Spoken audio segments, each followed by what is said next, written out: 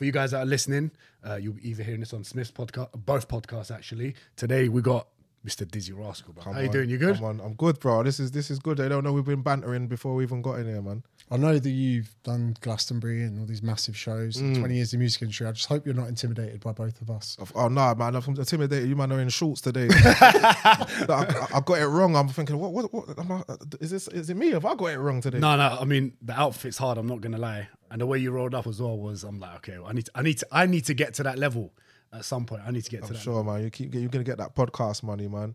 You keep doing your thing. There's a lot of white guys that sing your songs on dance floors drunk and get the lyrics wrong. I'm one of those guys. Yeah. But mate, honestly, You're the guys that pay, bruv. Keep coming. Keep coming. When today I was reminding myself of how many songs I've actually listened to over the years that you've done. I was like, oh, I knew it was you, but then actually thinking we were going to talk today, I'm a little bit intimidated. No, I was like, because in my head, I was like, every time I've had, I guess back in the day, well, even now, when you go through either something in your life where you want to feel motivated or whatnot, you listen to tracks. Yeah. And when I used to go running, I love that, I love that. Because there's people's music that I listen to that I get motivation for gym or whatever else. So whether it's Future, or I was playing Jeezy's first album the other day, as I was like rolling to that. Fug Motivation is just, but the music does actually like make you want to hustle and just like get on with shit. It keeps you and also I was like East London, London boy. Bits, yeah. You say a bit of a rascal, yeah. So like you're like, oh shit, so I was motivate you exactly. It was nice. I told my cousins I was around there. You was always around there, yeah. So what's it like? You're gonna go back on stage in March at the O2? Yeah, O2. 20 years of A Boy in the Corner. 20 years of Dizzee Rascal. Boy in the Corner. Yes, sir. Yeah, man. I'm looking forward to it, man. I'm all relaxed about it now because I don't get excited till it's time. You know what I mean? But this thing we're gonna be doing for it, the production and the setup, it's already gone through that. Already been planning that and all that. So I know it's not gonna be like an ordinary show because I know how much it means to like generations of people, but especially my generation. Yeah. So they deserve something decent, like very, very, very special. Like, and I want to do something that has the same kind of impact as, I don't know. You see, like the Daft Punk show. There's this famous Daft Punk show that everyone went to at Coachella. That at the time, nothing like that had ever been seen. So that's kind of what I want to do. Not that show, but that it would be a show that visually no one's seen before. It's in March. Yeah, March. Yeah, the tickets are going quick as well. You've done really well. Yeah, it's moving, man. It's like I said, I know how much and we're still promoting it. To be fair, a lot of people still don't know about it. They will go off, man. With the production, sorry, how weird are you gonna get? Like I like seeing madness. Do you know what I mean? Are you looking to get when I mean weird, but you know how like Eminem's old school videos, you see him getting just some madness. You're like, what's going on? But this is sick. I wouldn't say weird. It's gonna be what's the word? Obviously entertaining. That's the first word that comes out. That's stupid. It's obviously gonna be entertaining. It's gonna be entertaining. Yeah, but I'm trying to think of something. It's going to be some nostalgic vibes as well for people. It'll just naturally be nostalgic because I mean it's 20 years old. But as far as the setup, it'll be futuristic. That's the word that I should have come with first. Okay. Futuristic, yeah, because we're celebrating the past, but we want it to be groundbreaking. That's the thing, groundbreaking. That's what we're going for. 20 years is a long time, and so much has changed across that. I mean, it doesn't seem that long ago to me. We were buying CDs, getting like albums, and then we've had like this Spotify thing. What's it been like navigating this journey over the last 20 years? Bro, I came out before YouTube. Oh, snap. You know what I mean? When was this? 2003? Yeah, but a lot of the stuff I was making like making the music on that from like 2001. And how old were you then? How old are you now? Sorry. I'm 38. I have to think about that. Yeah, I just turned 38 in September. So yeah, I was young, and the game's changed so many times since. Like you had, I cut my original stuff onto dub plates. First thing I put over was a mini disc. Yeah. I cut my music onto a mini disc, then dub plates, then for it to be put out on CDs. And we're not gonna forget about all the people that used to burn my album onto the CDs. I had man that come and bring CD for me to sign. Yo, can you sign this for my little brother, please? And I'm looking at it, it's like, bruv, this is a blank CD, bruv. I never did that. And you used to have, you know what I mean? Like, but it is where it is, though. What you say? LimeWire. Yeah, it was LimeWire. No, I never heard of it. You know, that's when I never went on that. I don't know why. I was still into CDs at that time. I wasn't big on the internet either, personally. Like, so there was that, and then record vinyls were still about because I put my stuff out on white labels and all that. And then you had the downloads, which is a. Do you remember MySpace? And on your MySpace, I don't know if you had MySpace. Yeah, I had MySpace, but on your MySpace page, you had like an opening track. You had that as well. Did you have that? I had MySpace, but it's crazy. I can't remember much about it. Yeah. You could customize like the HTML. You could do like basic code. In Bbar, I remember you used to send people your love, and like I'd be at college like, "Where's my love?" to the girls, and then they send you like a little. Yo, you were active, bro. You said what HTML. See that all that stuff there. I didn't even know what the fuck that shit was, bro. I'm just making music. That's what I was on. Yeah, but you still have to try and get with what's going on to an extent. I got into Instagram early though. I got into that. I was in LA and I was with Snoop. And he was doing like I was with him and he kept doing with his phone. I'm like, what's he doing? And he said, stay in there. He took a picture of me and took it up. These times it was only like 10 filters. Yeah, it was. You couldn't even comment. You could only like. So how old were you when you met Snoop? This was like I don't even know. Where was I? I was in my early 20s because this was like around. So this would have been out when you were. Oh no, this is around 2010 or something. Okay, so say like 10, 11. East London boy, you do all this music, album comes out, you're meeting people like Snoop now. What was that feeling like? Like obviously you would have listened to Snoop back in the day when you were younger. That's the first album I proper got into was the Dogfather. So yeah. that was my, so to be around Snoop. And you see when someone is, they say don't meet your heroes. Yeah. He's the opposite. Really? Yeah, like he's exactly how, like he's blessed, he give you a zoot, like, and just call you, come on, and you just jam with him, and you feel like, rah, that's Snoop, and he treated you like good, and he's just like, he's the guy. I've got a picture of Snoop, me and Snoop, on my mantelpiece, bro. Like on where the TV unit thing there, it's up there. He signed the CD for me as well. Smoking a blunt with him would be mad. I'm still a fan, you know what I mean? Yeah, of course, of course. Sick. I still can't get on with weed. If I smoke a joint, I just get too hungry, too stoned. Yeah. But if someone like that said, hey, I'll do it out of pressure, and I get worried, people are like, hey, do you want to smoke a bit of weed? I'll be like, yeah. Bro, I stopped smoking weed twice. And the 2 times I started smoking weed again, because I was at a festival backstage and Snoop was there and offered me a zoot. I can't say no. What are you going to say? Yeah, there's only one time on the podcast, on his GGN thing, which at the time I didn't know it was a podcast. He was early in the game. Okay. He offered me something on the screen and I got a bit digi. I didn't know, but I'd had a bit of drink and I'd been smoking off the camera, innit? But the 2 times I quit smoking, like, he just handed me a zoot. I think one was at Glastonbury and something was another. If you offered me one, I'd definitely do it. You smoked a joint with someone big as well, innit? Do you know what? This is my claim to fame. Yeah. I got dragged along. Well, I didn't get dragged on. My mate said, do you want to go see the game? So I was in, I can't remember where we were. I think it was like Brixton or something. Yeah. And some guy passed a joint to him and he did this thing with a bottle of Cavassier and he would pull someone up from the crowd. They'd neck the bottle. Then as he went to hand it back to the guy, I snatched it. That's how I feel. I was like 16, 17. You want to be careful doing that, man. You don't know what was in people's zoots, you know. People lace their shit, you know. At 17, I could recover from whatever it was. Yeah, right. And then I joke with Darren. I see him on TikTok. I asked my mate. They go, what do you mean he's your mate? I said, I smoked a joint with the game. You know what's funny though? If I was at that concert, right, what he done is such a white boy thing to do, to just like grab it. Whereas if I was there, I'd be like, no, I'm not sure. I'm not grabbing this zoot off him, bro. You know, man, at my shows at one point, people used to throw zoots on stage. Like, especially if I was abroad, like they'll just throw the zoots on stage. Yeah, it's like it was like an honor for them for you to smoke their weed. That's it's kind of cool. It's a bit scary. You could tell the upbringings how different they are. Yeah. Where I'm from, people just worried about like a stone chipping their paint on a car. Right. That's like the worst thing that can happen in Windsor. You guys got to worry about like people being evil in East London and getting jacked and all of that. But you know what? And I don't know if you ever struggled with this. Now, obviously, I'm nowhere near like your level when it comes to like the people you've met or you meet and whatnot. He's had to tell me to like calm down in certain scenarios. He's like, Darren, you're sounding a bit aggressive. And I'm like, I'm not sounding aggressive. This is just me. You kind of had to be like that in East London or Tottenham or wherever. So it's hard to shake it off, innit? And you're trying to shake it off. You know what I'm talking about, innit? Did you struggle with that at all? Some people might say I still do, but it just depends. Because let's say you're obviously an incredible creative, you're an artist, you're all of these like amazing things that make you who you are.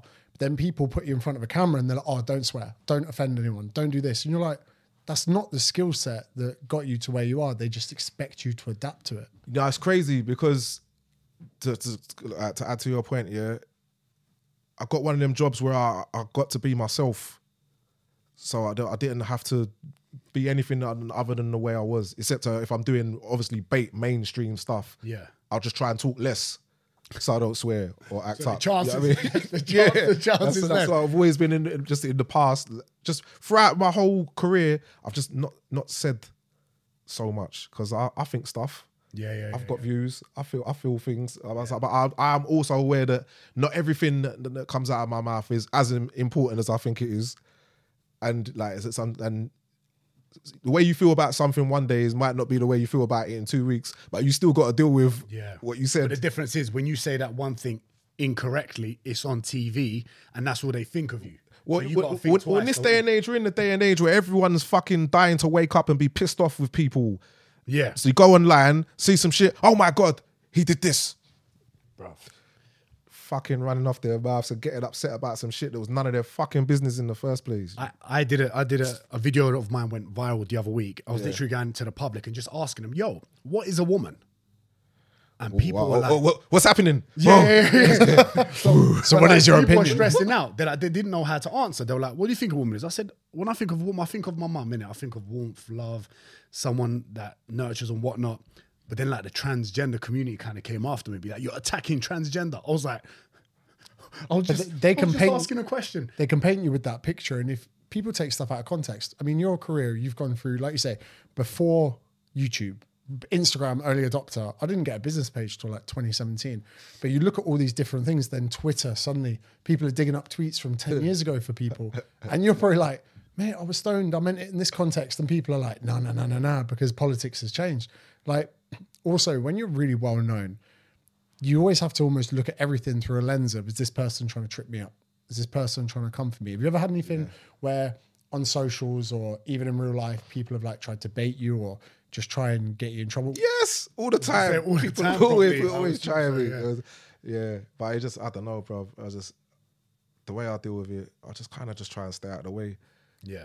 And that's not really a good way. It shouldn't be like that. I should be able to just say how I feel and say what I want. I've got bad. I'm actually one of the easiest people to talk to, but the real me is very unfiltered. Like I'll say, like I have all sorts of banter. Like, but the thing is, and like this is what I mean, like from a culture perspective of like say where you were raised, where you were raised, where I was raised. The difference is when you are yourself, or say you're talking a bit loud. Even my dad, for example, he's a refugee, brother. Came as a refugee. When they're talking to me in Turkish from the outside. Not you, but someone else is going, wait, why is your dad angry? I'm like, he's not angry. He's just, it's the same just with talking with passion. African, Nigerian, Jamaicans. Talking with passion. So, and when someone doesn't know that, it almost like there's a bit of fear. So they misunderstand. Yeah, because it's so, But sometimes that's a class thing too, like you're saying as well, because like, I don't know, Cockney people might come across more aggressive or uncouth.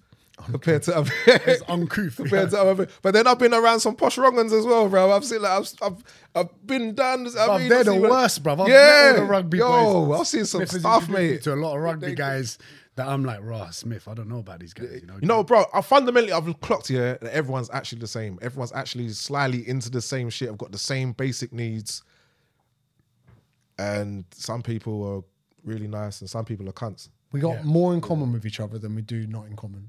And that's what no one ever thinks about. Overall, yeah. But a lot of the time, people don't have access to both sides for obvious reasons. Even that Besiktas game here at the weekend, you've got two football fans screaming at each other, throwing stones at each other. Guys, you both 90% love football.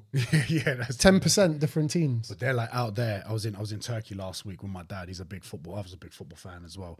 And we're at Besiktas versus Fenerbahce, which is like a big derby. Yeah. I'm not sure if you're into football. You into your football? Yeah, a bit. But it'd be like Millwall and West Ham. Exactly. Which controversially to me, I feel like they're the same people. Yeah, they are the same people. Yeah, right. Yeah. What team do you support? I supported West Ham as a kid. But you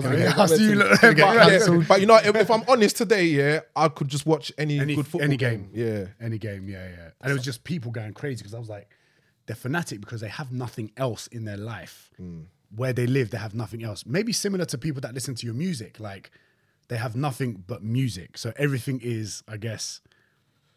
I think so, because a lot of, like, say, football is tied to their areas as well. So there's a local pride. True. A lot of the time. You know what I mean? That's probably why we support West Ham. And it's just it's just that. But there's just a competitive thing. Football's just competitive anyway. So if even you had two schools playing against each other, if you've got people on both sides, anything that's competitive, you're gonna. But football's like it's the working man sport, innit? That's why rugby, they say, it's the sport for thugs played by gentlemen. Yeah. Football's a sport for gentlemen played by thugs. I remember when you told me that first, I was like, you dick. Did it in a posh house. It's a real thing though, isn't it? Yeah, because really the rugby thing is like that's a mad sport, bro. It is a mad sport. You train at the minute? What, rugby? Training? Like just in general? Oh, yeah. I went to the gym. I made sure I went gym today before I got in there with you like that. We were out for Turkish breakfast. Yeah. Oh, shit. Yeah, no, I went gym this morning, so I'll do a bit of weights and that with my trainer, Alex. And I do like my Thai boxing training and all that. You do Thai boxing? With Alan Keddle. Yeah, I've been doing it for a long time. Oh, yeah, for real? man. Yeah. And I love boxing as well. There's all I love Thai boxing. I was about to ask you what your kind of things were that you do when you're not involved in either music or touring or whatever. It's mainly that. So that them things keep me level in my head and all that. And it was good because, you know, when I started doing boxing and all that and really like sparring with like people who could actually fight properly and all that, all the little ego thing or whatever angle you thought you were trying to get out or whatever point you're trying to prove, first of all, it gets boxed out of you because you're dealing with people that could box properly. Then you clock the actual boxing, unless you're doing competitively, you're doing it for money, it's your career, whatever. It's actually more of like a chess thing, almost like. Bro, you know when you think like, again, where we're from or whatever, you get bare people that think they're hard as in like they'll knock you out. But you take that attitude into sparring, which I didn't take that attitude in, but I've sparred with a lot of fighters as well, like in Bali and everything. We do jiu-jitsu, by the way, so we're into martial arts, yeah. And it gets boxed out of you, like you said. And those guys that think they're bad man, when they're in there with gloves, boy, that ego just gets stripped away quickly, man. And then you decide if you actually want to learn after that. Because I know some man, their ego won't let them like carry on. I can't be good at this and rubbish at this. Or they'll shoot you, innit? Because if you got a certain man in there and he's who he is outside, and you embarrass him in there, it's like, all right, cool. You know what I mean? Like outside, yeah. It's that, yeah. Like, do you ever find like having something like Thai boxing, it almost keeps you honest as well? Let's say March, you sell out the O2, you do the biggest event of your life, and everyone around you is being like, oh, it's amazing, that was great, we're so proud of you. Then the next day, your gloves down, someone cracks you in the mouth, and you're like, okay, this is life. I'm not that big. Like, it's nice. Yeah, it's nice to have something. I know personally myself, I like something to go well for me, but I don't want everything in my life to go well for me.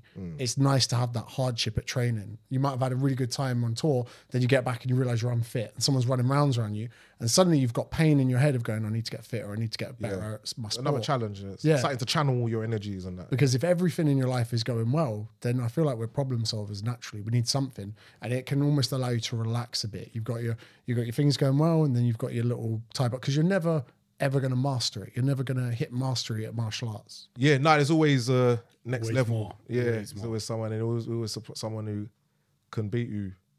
Oh, yeah. So how often do you train?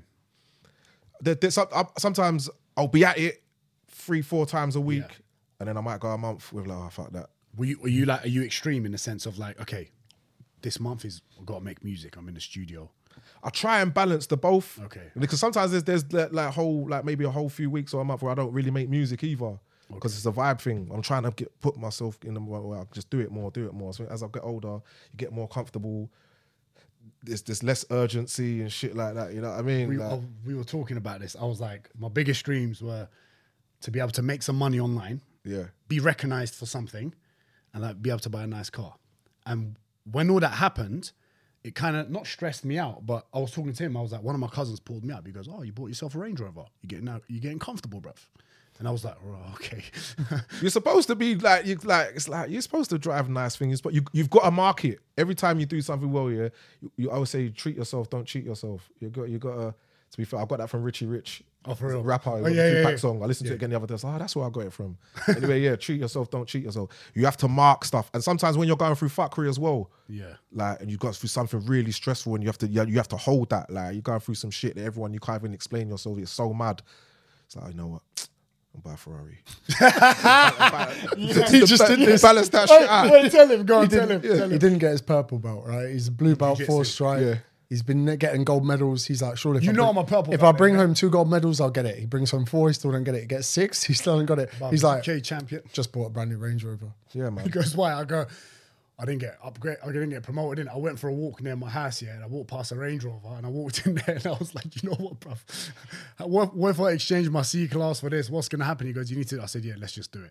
I feel like most men will want the Range Rover over the belt. Like, So, yeah, I was gonna say that's another thing, right? And I think sometimes, not for granted, but like, You know, sometimes like you want to impress. Women can sometimes misconstrue men. Sometimes men want to impress other men, and you want that respect from your friend or your mate or whatever, or someone that means a lot to you. In jiu-jitsu, because it's such a combative fighting environment, when you wear your belt, your training partners, you even line up in order. So it's where you stand in the mat. It's everything. so it's a hierarchy to yeah. You know, I never got that. No, because there's two sides at the MMA training or jiu-jitsu. You got the ones where you wear, it's not a gi. gi and Yeah. Because I did judo when I was little, so it's a similar thing, innit? But then I've got like, say like Keddles or whatever, they've got gym. Them man don't wear all that, but they do MMA, they roll around. Yeah. So I've never seen that kind of hierarchy. I just know them man are a bit rougher than them man. You know what I mean? There's a bit of that. But I just know that that jiu-jitsu say is not a joke and it's hard work. I tried it once, and the person who I rolled with, I was bigger than them, taller than them, and the way they twist me up, I never went back, bruv. Because it's not about strength, is it? It's about technique and the way. I don't know what hold he did on my legs. I don't know what that was, bruv. But I couldn't get out of it. And so well, you know who's at our gym at Roger Grace's? Junior's a black belt. Jungle. Yeah. Okay. Yeah. He's one of the boys. I know he's been doing it. That's it. So I was at that premiere. Yeah. I saw you from the distance. I was about to come and say hi. Yeah. I got stopped, so I couldn't come through, and you guys disappeared. But I see some of the jiu-jitsu guys at the premiere. I was like, yo, what's going on? I'm like, what the fuck are these man doing at the premiere? Like, I didn't know you get invited. I don't trust jiu-jitsu guys, man. Bro. I don't trust them. You see when you see the air, bro, it's game. Yeah, it's like, nah, because there's boxing, and that's dangerous anyway. Anyone does any kind of martial arts with jiu-jitsu guys, they who take pride in putting you on the floor and being able to break your bones at will if you don't train too. You got a bit of a chance if you're fighting someone boxing and standing up. You know, you don't have to be a boxer. You could just get lucky. I say it's like drowning, right? Yeah. You're drowning, bruv. When someone good at jiu-jitsu is smothering you, you are drowning. To be fair, actually, you know what though? Tell a lie. If you've done no training and someone has done any boxing, martial arts or anything, you actually do stand a better chance than you. It's conditioning. The boxer won't let you get close. Yeah, true. Yeah, it's so quick. If they've got their foot movement, so it's long. I like. There's a lot of people like Guy Ritchie is the black belt. Tom Hardy will get his purple. I just see soon. that thing, And like, it's cool because people are operating, and you can put that into any context. People that are working hard never show you how hard they're working. Yeah. So let's say you come out with a new song, a new album, people go, oh, sick. And I'd love to know more about your creative kind of aspect of it. But when I see someone like Tom Hardy, when he gets his purple, I know he's been doing the hours, and he will be doing it behind closed doors. And for him, it's very dysfunctional because people can't be normal with him. They're like, oh my God, it's Venom. Like, you know, whatever it is. But like for yourself, what is your creative process? Because it's very difficult to just sit and be creative. Everyone has their ways. What is yours? Look, recently, bruv, like I've bought a big desk for my studio that out in the got a nice studio that got built in kind of at the back of the garden or whatever. Just upgraded it, big desk, SSL speakers, this, that. And like bought all sorts of old school hardware and everything, was loving it, cool. And then I just bought a couple of little smaller speakers and put a setup in my kitchen. And then that's where I'm making the beats now. Oh, you're vibing. So I spent 100 grand worth of equipment. And then in the end, it's like I've made 2 good songs in the last couple of weeks or whatever. It's on the kitchen stand, like a day apart. That's so mad. It just could be just anything, bro. Like any That'd be like us forcing. You know, have you realized like when you force to like if you go in your studio, maybe you're like, okay, I need a good track today.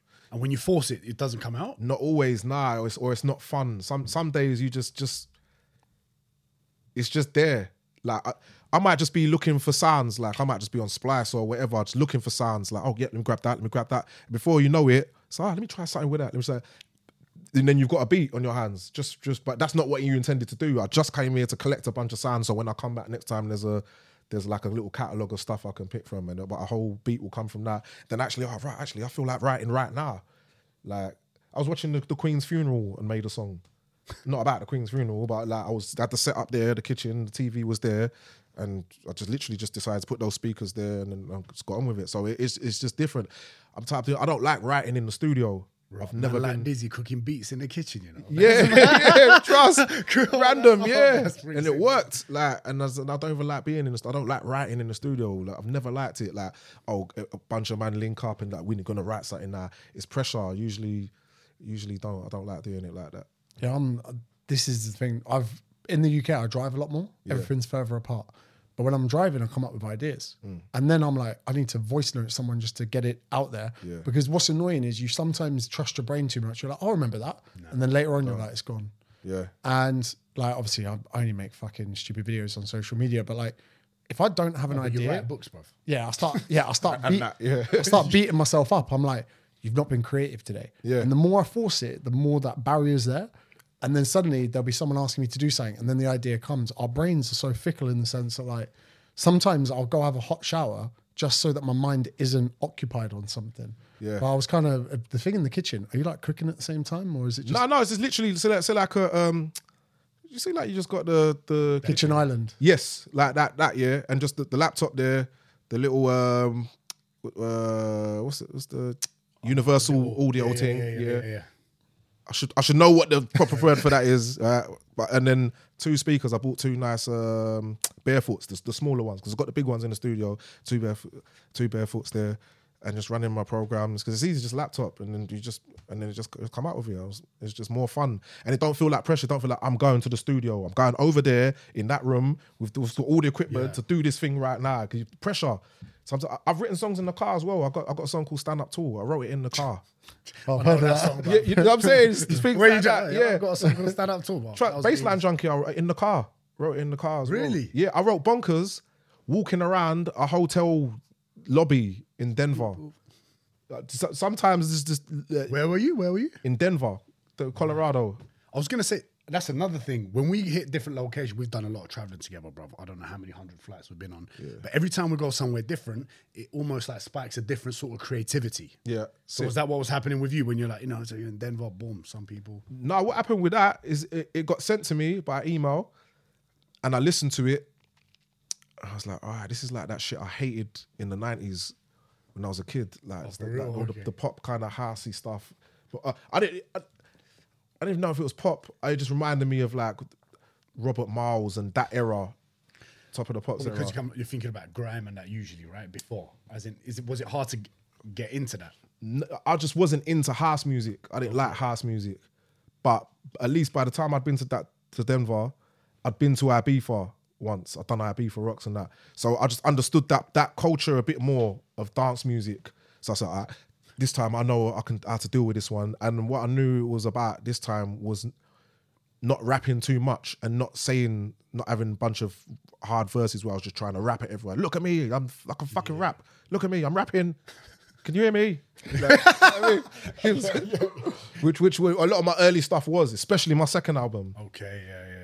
So then you see people, they're looking for a bit of a vibe between the words, and like, especially if you're in Ibiza, a lot of people they've had a pill, and they're like, it's more of a sensory thing. Especially when we're talking about learn that. Yeah. Production. You taught me that. Or first super club I went to, bruv. He was like, dude, you got to come. I was like, nah, I'm not into that music. Right. I can't get into that music, like techno, and there's a few tracks that I like, but I'm like, I can't really get into that. Yeah. Because I like to dance in it. So when everyone's just like this with like, he dances and I'm there just like, just absorbing it. Yeah. I'm like, wow. And like, there was one time that kind of revolutionized it for me. It really got me thinking about it. I won't talk about the substance in which I had, but I was at Duke Jamont. And I was looking at the lights and the lasers and the song, and my brain was connecting them together. And I was thinking in my head, these guys are backstage before the event talking about what lights and what lasers just for me to enjoy that moment there. That's it. And it is more than just music. And that, have you ever noticed when you see like a stand-up comedian, they're funnier when you're there. And the music, when you're there, when it's in real life, when you're with other people vibing. Energy, innit? You can watch the funniest stand-up at home and you won't get more than like a little out your nose. But when you're there, you're laughing, you're taking it all in. Yeah, bro, I've got, with the live show thing, the way I've been looking at it recently, it's like, those people came out, I don't know them, they don't know each other, and we're all just here It's a fucking celebration, bro. It's here. They listen to these rhythms. They're singing the words word for word. I could be in Australia. I could be in New Zealand. As far as from here as you can get. And they're there. It's going off. Bro. You know what's crazy? I've been going to Australia long. I went to Australia in 2004. So that's one of the first places I went to. So I've just always had a big long fan base there. The girls are mad, innit? It's beautiful. They're beautiful. I've had a lot of fun out there, man. Well, I've got residency in Australia. My ex was Australian, innit? Okay. So I moved out there for that. But then after that, I was like, it's good times. What's your favourite part of Australia? Okay, so city vibes. Yeah. I actually love Melbourne. City It took me a minute. I didn't like it as much at first, and now I clock it. Okay, it's a bit more like city, but beach vibes. Sydney.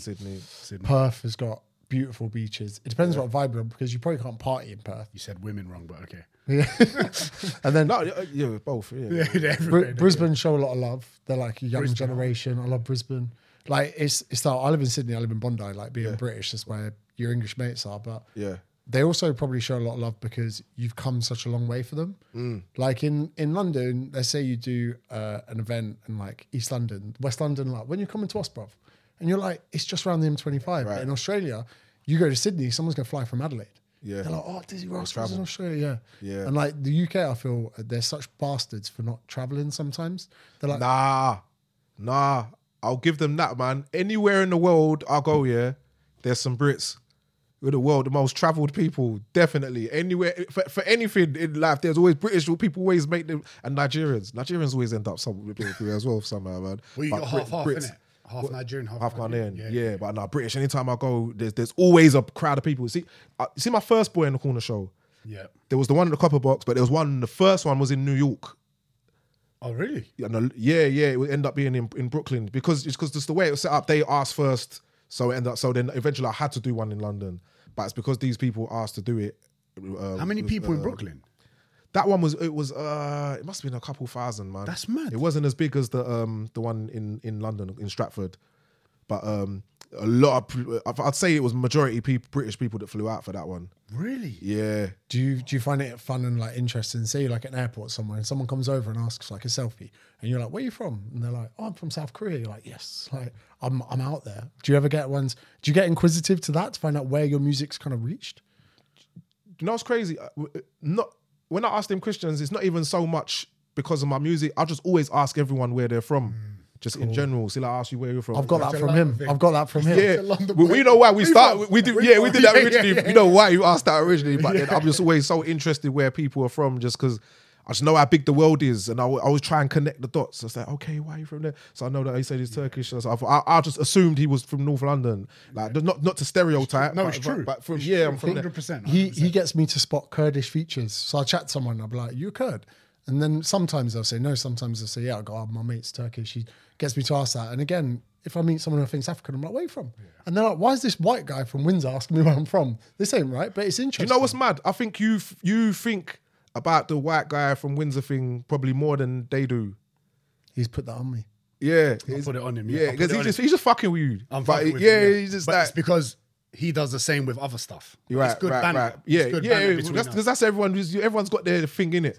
But overall, when you do ask people where I always ask people where because it opens things up. You know what I mean? Like, because then you get into a bigger conversation. Or because I reckon it dictates how I speak to the person, if I'm being honest. So I would speak to you probably differently, or a different angle, in a way that you would probably understand, knowing you're from East. Do you know what I mean? No, you could probably, you can channel into the East part of me, but I've fucking been everywhere. Exactly. So that's why you can relate to them. Yeah. Whereas I initially could speak to him, but I didn't understand the culture as much. Right. And now it's vice versa. He understands my culture even more, where I'm from. Or even like, I don't know, would go somewhere and he would be like, "I've just gone into the hotel room. I've come back outside. Darren's outside in Bali just chatting to all the locals. Like, where does he get this from? Like that street smartness." He sat opposite, stopping the 16-year-olds from smoking. I come out the hotel and he sat there and he's like nicking the cigarettes, giving them to their dads. Right. But then other times would be somewhere he goes, "Say salaam alaikum." I go up, I'm like, "Salaam alaikum."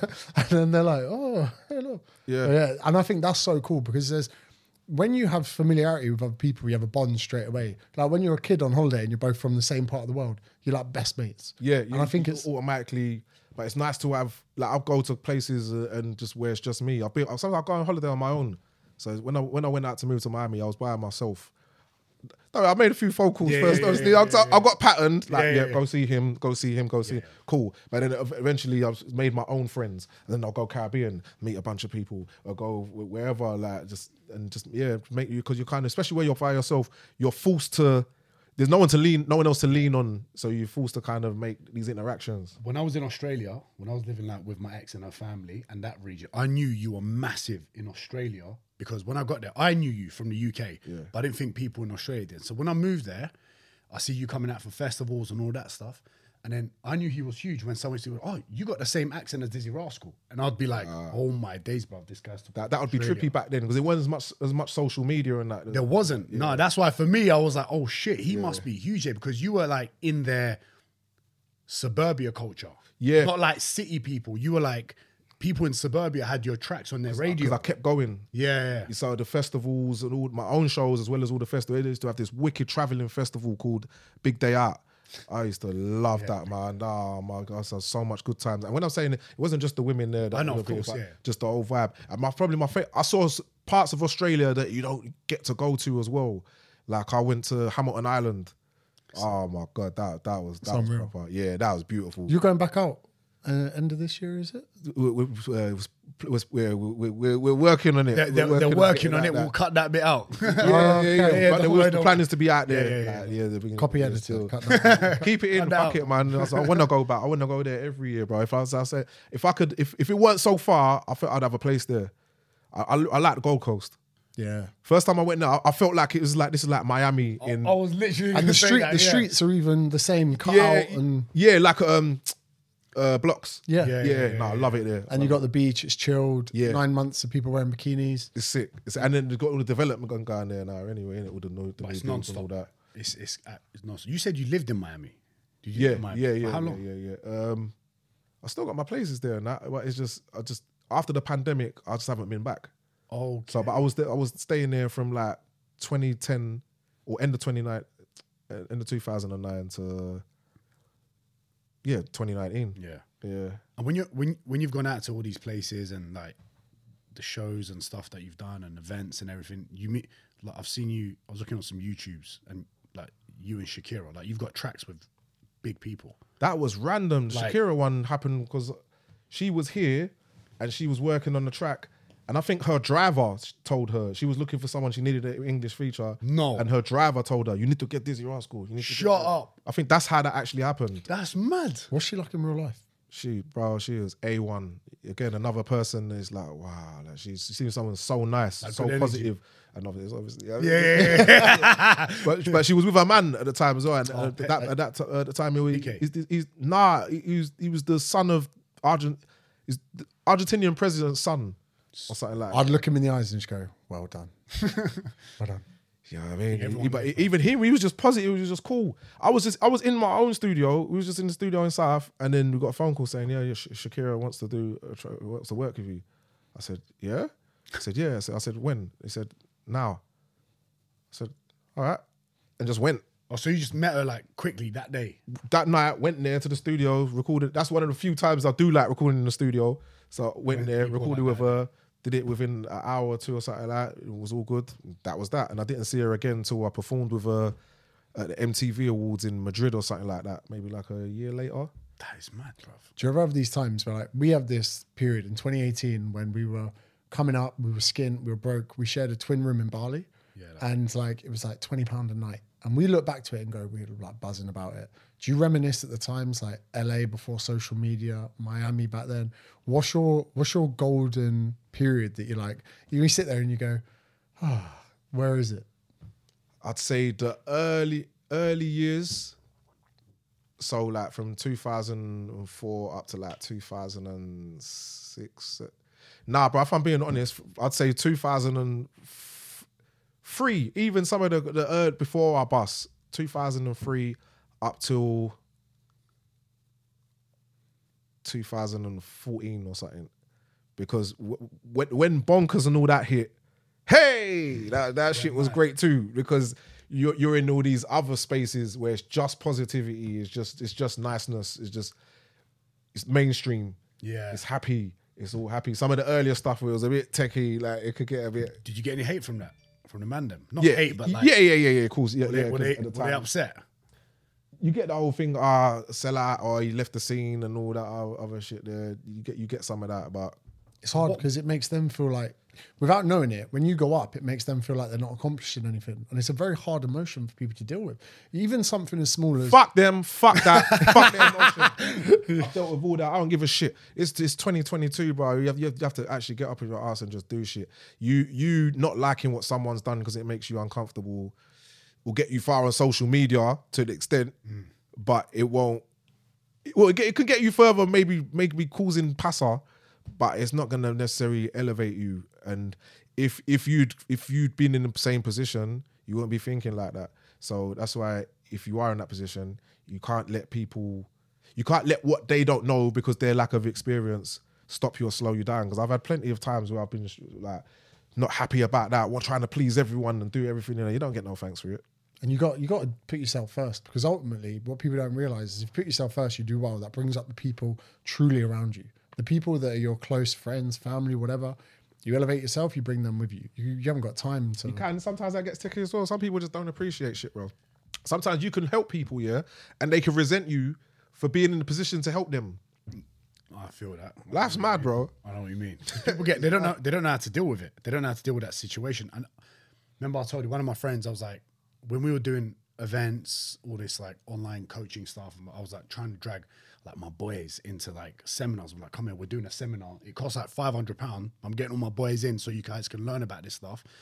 And one of my friends just stopped me. He was like, bruv, not everyone can ride your wave. Just let him be. And I was like, yeah, but like he's got so much potential. They don't want the help. But then you learn to like, you know what, fuck it. Just get on with it. And you see that, and you meet other people, and you meet people who are doing better and bigger than you, and then you can start getting sure, okay, what are they doing that I'm not? And you learn. Sometimes they let you in the circle to do what they're doing. You clock it, or you know what I mean. You just meet other people, you get on with it, and you can keep certain friends who've got an understanding of who you are and why you two work as friends. I've got certain friends that I grew up with that I still check for, and we can still roll. We don't see each other all the time. We can still roll because we're gonna buck up with each other. And we're just gonna cuss each other. Yeah. And that's what the thing is. For 2 hours, we're gonna be gunning each other. Hey, that is exactly. That's it. We go to like when after lockdown silence. You wasn't here, but we went to Ibiza and me, Alima, and like we got a Nigerian brother with an Irish accent. Yeah. We got my boy Ali. He's like yay tall, but Big Ali, banter. Then we've got a tall white friend, we call him tall white, and then we've got like a Welsh guy with a Swedish accent. Yeah. And we just burnt each other for 4 days. And you can have all the banter that you if you said it online. Bruv, game over. It's your deepest insecurities. Yes. And sometimes that's what's a little bit sad about social media. Yeah. Is that like, but then that's what's amazing about things like the Chappelle Show. That covered all of that.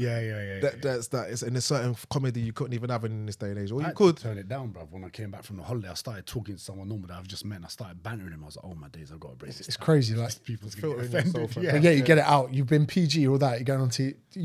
I think we both got told off once for saying the word piss on TV. Yeah. It was piss. So I came off this morning last week, and they go, "James, you swore on TV." I went, "No, I didn't." I mean, you said the word piss, and I was like, "Shut up!" I did that on this morning. Yeah. Mate, and I was like, this morning I watched it. Yeah. And I was like, and afterwards I was like, "You guys mental? That's not a swear word." I was like, "If you were with me and the boys, you'd cancel me 500 times over." Trust me, man. Trust me. I miss that school. Like, would make great content. Yeah, I miss that playground stuff. You just can't say it anymore. Even in between us, I watched that the other day. I was watching one of the old episodes. You know, even there's bits in it where they go, "Oh, say something." You're like, "Whoa, you couldn't say that anymore." Nah, you couldn't. You couldn't. Maybe it's good to not make people feel alienated and upset and all that as well. It's a fine balance, but that's why you have to make sure you got your social groups where you can call each other a cunt for whatever reason and wind each other up. But you know as well, like sometimes certain scenarios where people don't say things to be nice to someone. For example, "Hey, would you like to come to lunch?" "No, because I don't like you. I'm not going to come to lunch." Whoa. No. Do you know what I mean? But get it out. It's true. But do you know what's the point of like wasting energy or kind of leading them on in a way where that's going to lead to other shit that might lead to a fight depending on who. If they're as angry as you. Yeah. What do you mean, bro? I'm pretty sure some Europeans, I'm not sure if it's like the Dutch or the German. Russians, bro. They're very much, they'll just say no. Yeah. I'm Polish. Hey, do you want to come for lunch? So there's people that don't understand why English culture is to beat around the bush. We say, oh yeah, they say we say we're gonna link each other. We're gonna see you soon. I don't plan to. It's just the amount of times we say, please, sorry if you don't mind, would it be possible to just go over here so I could please use this? Fam, I did that the other day. I was in an aisle somewhere and I went, oh sorry. Like she said, oh sorry. And then, so why did we just both say sorry? That's what we do. Yeah, in a bit. When? Yeah. When you watch an American TV show, they're like, hey, pass me the coffee. And you're like, you're not going to say please, bruv. Like, yeah.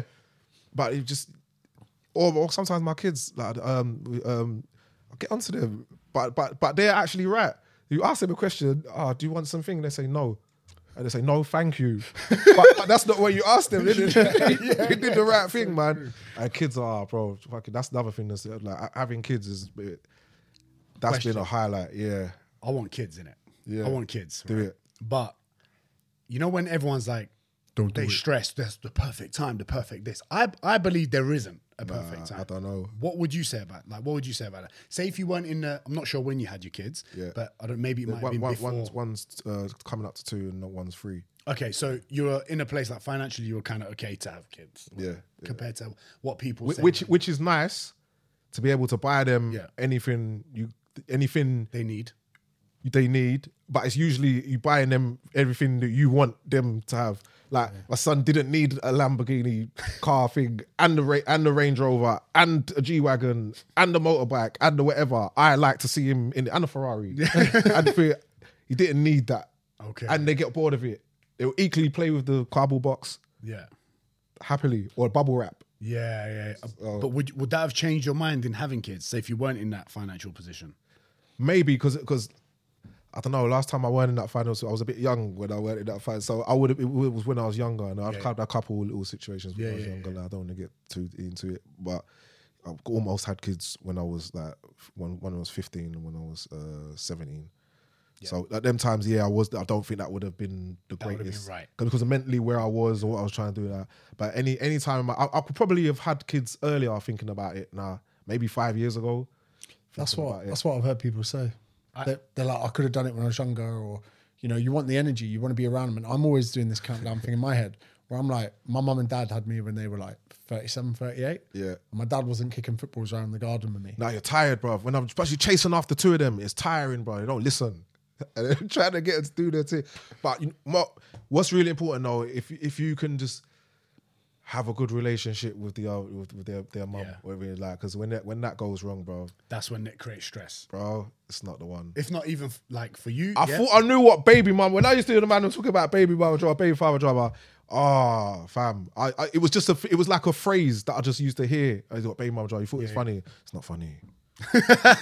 It's not funny. It can go so left and so mad and so unreasonable, and you got to forget the situation of you and the baby mum, right? You have to focus on the kids, while sometimes their mum is doing a mad thing and just trying to, and you can't even fight it because the perceptions.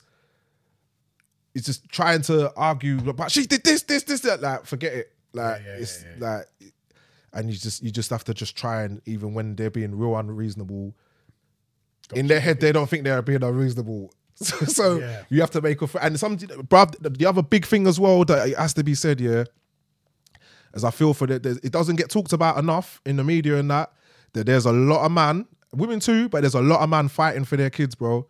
Like, fighting for their kids. It's not funny. I've been through it now. I've seen where it is. Luckily, because of my position and like funds or whatever, you can fight it. But it takes funds, and there's a lot of man going through hell right now. A lot of men go through that for kids, but I think in general, I think there's a lot of stuff happening with men that isn't spoken enough. Or no, true. But you see that one, that's how you rip the guts out of even. Trust me, man. That's people talk about mental health. Yeah, what that can do to a man that's try doing everything to try and fight to see their kids. Yeah, because that's coming up against. Coming up against a brick. bro, the love you have for your kids, I've heard people say it's unlike something, what's it called? It's unlike nothing, the way you love them youths. So you and their mum can, whatever it can go wrong, there will always still be a bit of love for that person there, because you've got memory, you remember when times were good, but then you come to a bit like that where it's just, there's no reason, especially when lawyers and everything starts getting involved when you're doing that way. That's stressful, yeah. And they're just trying to do their job. I've definitely at times wanted to do something mad to the lawyer on the other side, but they're doing their job. It is what it is, but it can get very foul and very dark. But I'm telling you, when there's man trying to fight for their kids, I felt it now. And when you go through it, you don't really, the people come out of the woodwork and tell you how much man they're suffering. And people, some man haven't seen their kid for 2, 3, 5 years because they didn't have the funds to keep going. Okay. Or the situation just got manipulated so bad by the other side. Yeah. That it just was so overwhelming. I'll be like, bro, it's the most evil and heart-wrenching feeling you'll have when you know you can't see your kids, bro. I'm telling you, it's fucked. And there's a lot of man right now. The conversation is, there's all sorts of conversations going on in the middle of that, but that conversation's not there. And what there is right now in the children in the family court thing is a massive backlog of people waiting to even try to get to court. So they can then appeal to see their kids. To even try and even see their kids. And like I say, it costs money. You think and it's a long process. You say you've blown your ACL, you got to wait 6 months. Yeah, cool. You might not be training in your favourite sport, but if you can't see your kid or go to court for 6 months, bro. Like when you think about identity, like obviously we all have our own identities. When you become a father, I can only imagine what that's like to strip a man of that, because we have things that make us manly. Like even, I know people are going to be like, oh, you're gender profiling. I love buying dinner. Right? If I get dinner for my friends, I walk away like, not for you. But you walk away like, I worked hard, I can afford this is my pleasure, and you walk away feeling like a man. When you look after your kids or whatever, when someone pulls that from underneath you, fam, I'm telling you, man, that one there, I actually would not wish on that on my worst enemy. Really? Yeah, bro, because you go through things like wow, by the time I do see our kids, are they even gonna? No, yeah. Like, is they even gonna care? You don't gonna know. And mine wasn't that long. It was long. It was hell. But like I said, there's man that not seen their kids for years, and some they have to go and have kids with someone else. Sometimes that's what that's about, because you're mourning.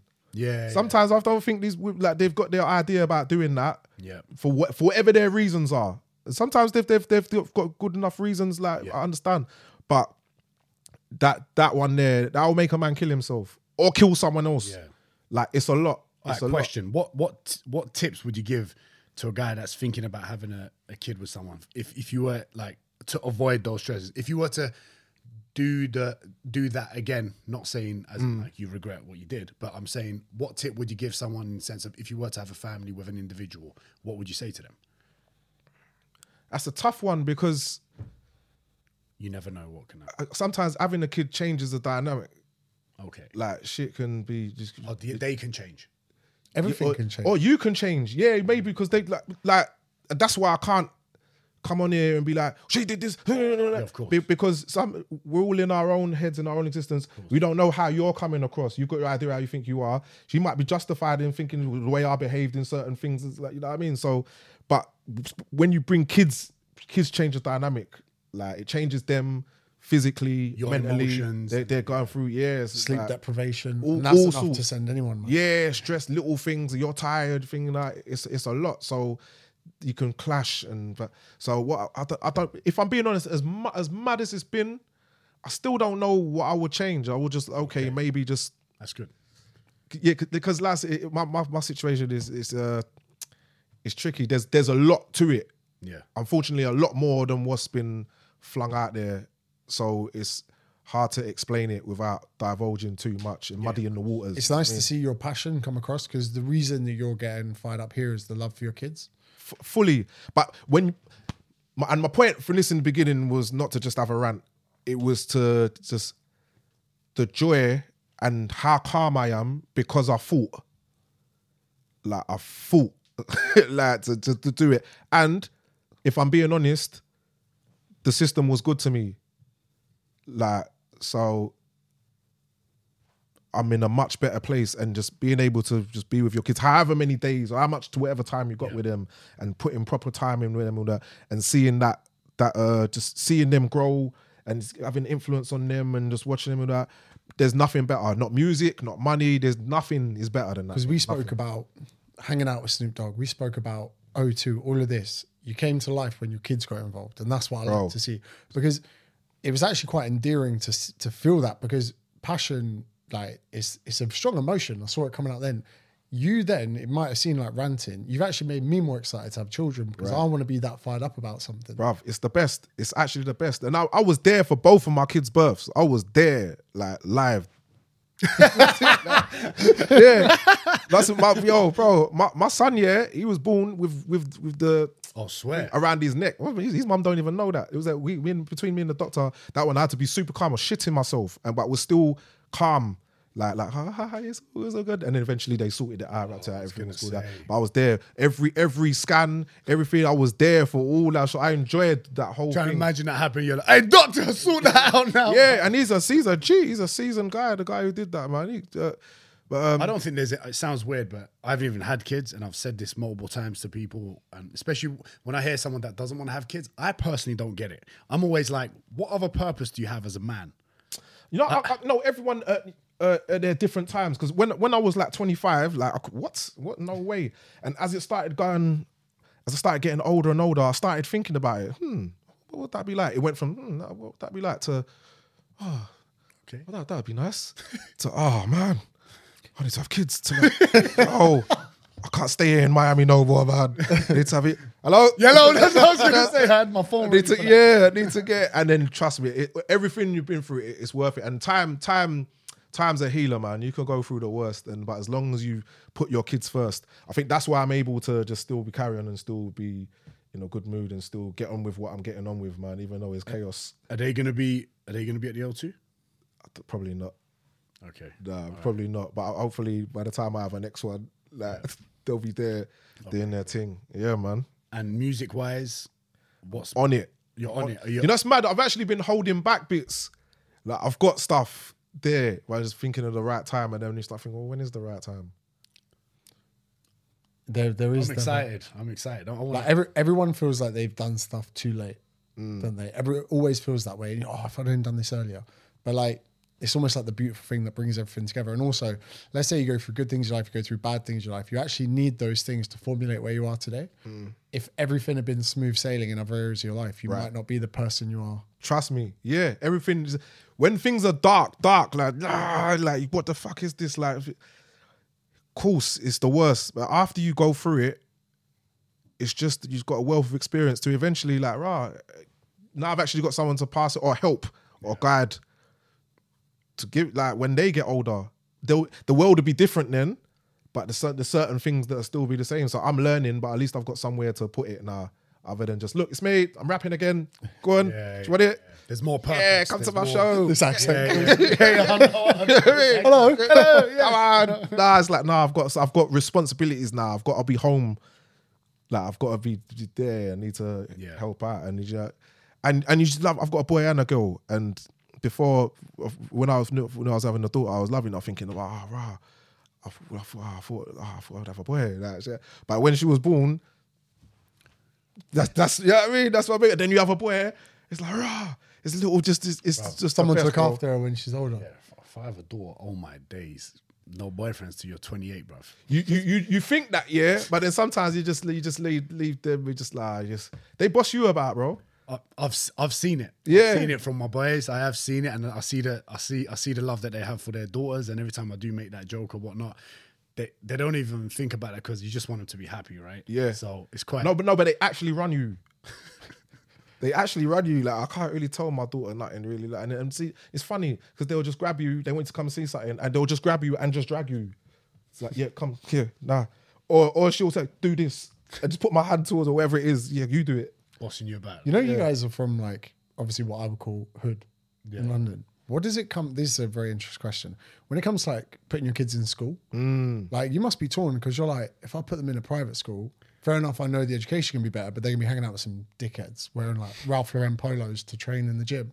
And then you're like, but if I send them to the school that I went to, there might be people that I had to grow up with, the similar kind of people that aren't nice people because their parents are going through shit. And I know it's premature to think about this. Do you have to kind of worry, like looking, that's what made me who I am, but I've now got myself to a position that maybe I could have, never have dreamed of when I was younger. Is that a bro? problem? That's mad that you should say that, because it's true. You think about that, because the schools that I went to have actually just got better and better, and academically and just resources wise, is actually everything you'd want for your kids in those areas, right?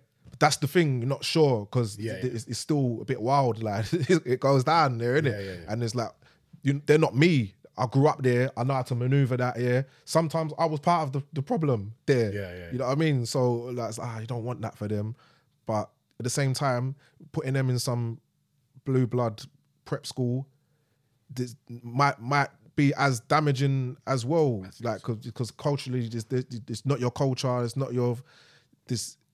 They don't even necessarily know how to deal with you or be around you, or so you have to make that choice. Okay, well, what is more important? What's the most important thing then? I think family's the most, like, as in, I think if you're in their case, I think even like, say, my parents, although I wasn't raised in Turkey, I was raised here, but through them, I saw, I guess, their struggles, or learnt from their struggles, and then kind of applied it with what I'm doing now. So if I was to have a kid, I'm like, okay, I'm going to send them public school. I don't want no private thing, because if I'm being really honest, like, I don't think school is anything anyway. Well, not anything, but like everything anyway. Well, I've got 2 GCSEs. Well, but then that's the problem we got as well. You're right. Let me not cut you. Let me finish. No, all good. But what I'm saying is, like, I feel like I did okay, and I'm gonna do better with my life experiences. But I think most importantly, if they are a good human that's not evil, then they're gonna do well either way, as long as the parents are onto them. My dad was onto me.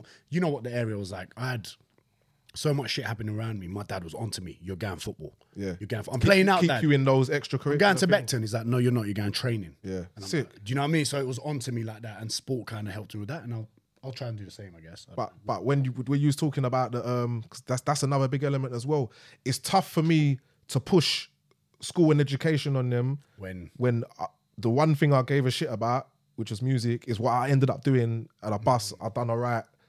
So I haven't got that experience of like, yes, academic, this, that. I didn't know. I got kicked out of a bunch of schools, and I've never had a job.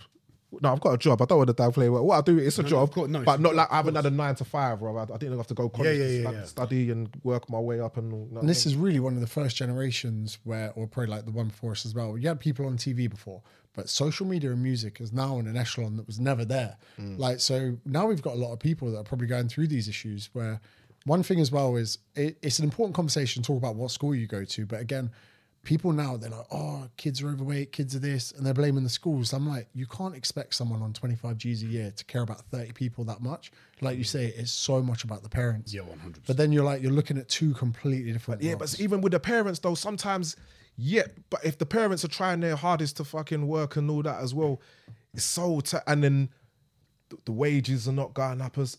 Some people are just in the position, they still manage to get the kids out to private school. They work 3 jobs. My mum's one of the ones, she would work 3 jobs. Some people get their parents, they do a bunch of jobs, whatever. But if you just don't come from a family of money to be able to do that to your kids anyway, it's tough. So some people have really got against them. Like, it's tough out here. I think it comes from, like, if you come from struggle, right, or your families come from struggle, they're used to that stress of struggle. Majority of stresses middle class or upper class are not real stresses to the people that struggle all the time. So with that sort of pressure, having kids, bro, my granddad had 11 kids. Do you know what I mean? Like, and I know people, my cousins, that have got multiple kids with bailiff at their door, or running a shop, running this. Yeah. And they're doing all right. I feel like what happens is the adults, or say us, for example, we might be worried about cutting out our luxuries to give more time to, say, the kids or the things that create character in the struggles that they have. Do you get what I'm trying to say? Sometimes it's a bit of that.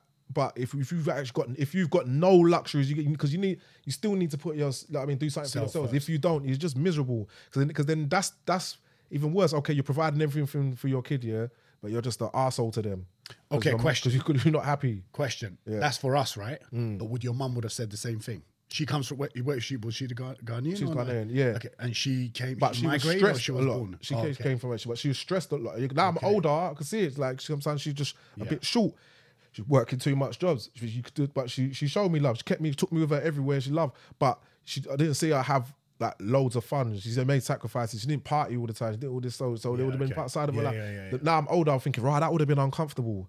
That weren't nice. You probably have even more respect for your mum now, innit? Oh, definitely, yeah. But I patterned my mum from years ago. I've always made sure I look after my mum. You know what I mean? Because as they get older, I mean, you have to start looking after. They get ill, like everyone gets ill, but you know what I mean. It's just things change. Time is valuable. Yeah, right? Man. Trust. It's a crazy one as well. Like, let's say, in the next 5 years, things go really well. Kids start growing up. Now you got another problem where you're like, I tried so hard to provide for my kids, they got too much. Now I got, oh, Dad, can I drive your car? And you're like, no, get your own. That's the Windsor talking, because no one where we're from that problem. I hear you. I hope to have them problems too, like, because you just make them. It's like, you know, it comes to a point where you have to make them understand the importance of like earning, and I don't necessarily think that's even a class thing, because my mum used to make me work for whatever you. Yeah, she gave me the chance to get involved. I can't work out whether I was forced or but like I did. I guess it was labouring. So she'd come and there'll be like 20 boxes of envelopes, and you had to stick the things in the envelopes. It'll be up all day. Doing that shit. Like I know, I hate it, bro. And then selling clothes on the estate and things like that. So mum will sell clothes on the estate. We should go to Slough, I think it was, or South, or one of them. There was like these warehouses. No, they were not warehouses. What are they called again? Not cash and carries. What are they called? Wholesalers. So I go and get the wholesale clothes and that. And then eventually I started selling them on my own. So that instilled thingy. But then she also made me follow her to church. So we're from East, but she dragged me all the way to Brixton to go to church. Like, there used to be a church on the road by the police station. So every Sunday, it's like 3 buses or something. And then sometimes she'd go to these ones. She's proper Christian, so I'd go to these ones. There'll be some like celeb pastor come in, and they would be doing like a big madness, like a big festival weekend. It's not festival, but like the WWE of like pastors and all that. And they're doing 3 days. So then you have to go there, and it's a late one. Yeah. So now I'm thinking, okay, I was able, when I was making Boy on the Corner, I was able to stay in the studio late with Cage, with whoever else was there, Wiley, Roll Deep, whatever, till 6 a.m, because I was already kind of geared for it. Like, I'd already done that from young. Yeah. So there's little things that your parents instill in you. The hustle. I'm not gonna lie. Yeah. When I'm flying business, I'm like, you lot are sitting in economy. You're sitting in economy. You won't do that. That's it. You know what? You know what? I don't want to do that. Stay close to Dad. Holding hands with him. But for the long run, I'm like, I need to do that. Nah, bruv, you'll feel like a don when your kids are sitting in there. When you're flying, you want your family you in. Yeah, bro. What, your kids in economy, dickhead. Yeah. Gucci. No, you know what I was saying to him earlier? Random one. This was years ago. I heard you say this. The last 5 years, he's always gone, Gucci. I've gone, Gucci. Like that, right? Yeah. And I got that off you when you were on Jonathan Ross, and when he asked you what you got on, and you went Gucci, and I was like, oh shit, you remember that? And I got that from Gucci, man. I think. Oh, is it for real? Oh, somewhere, one of them things there. Yeah, man. Good times, bro. Trust.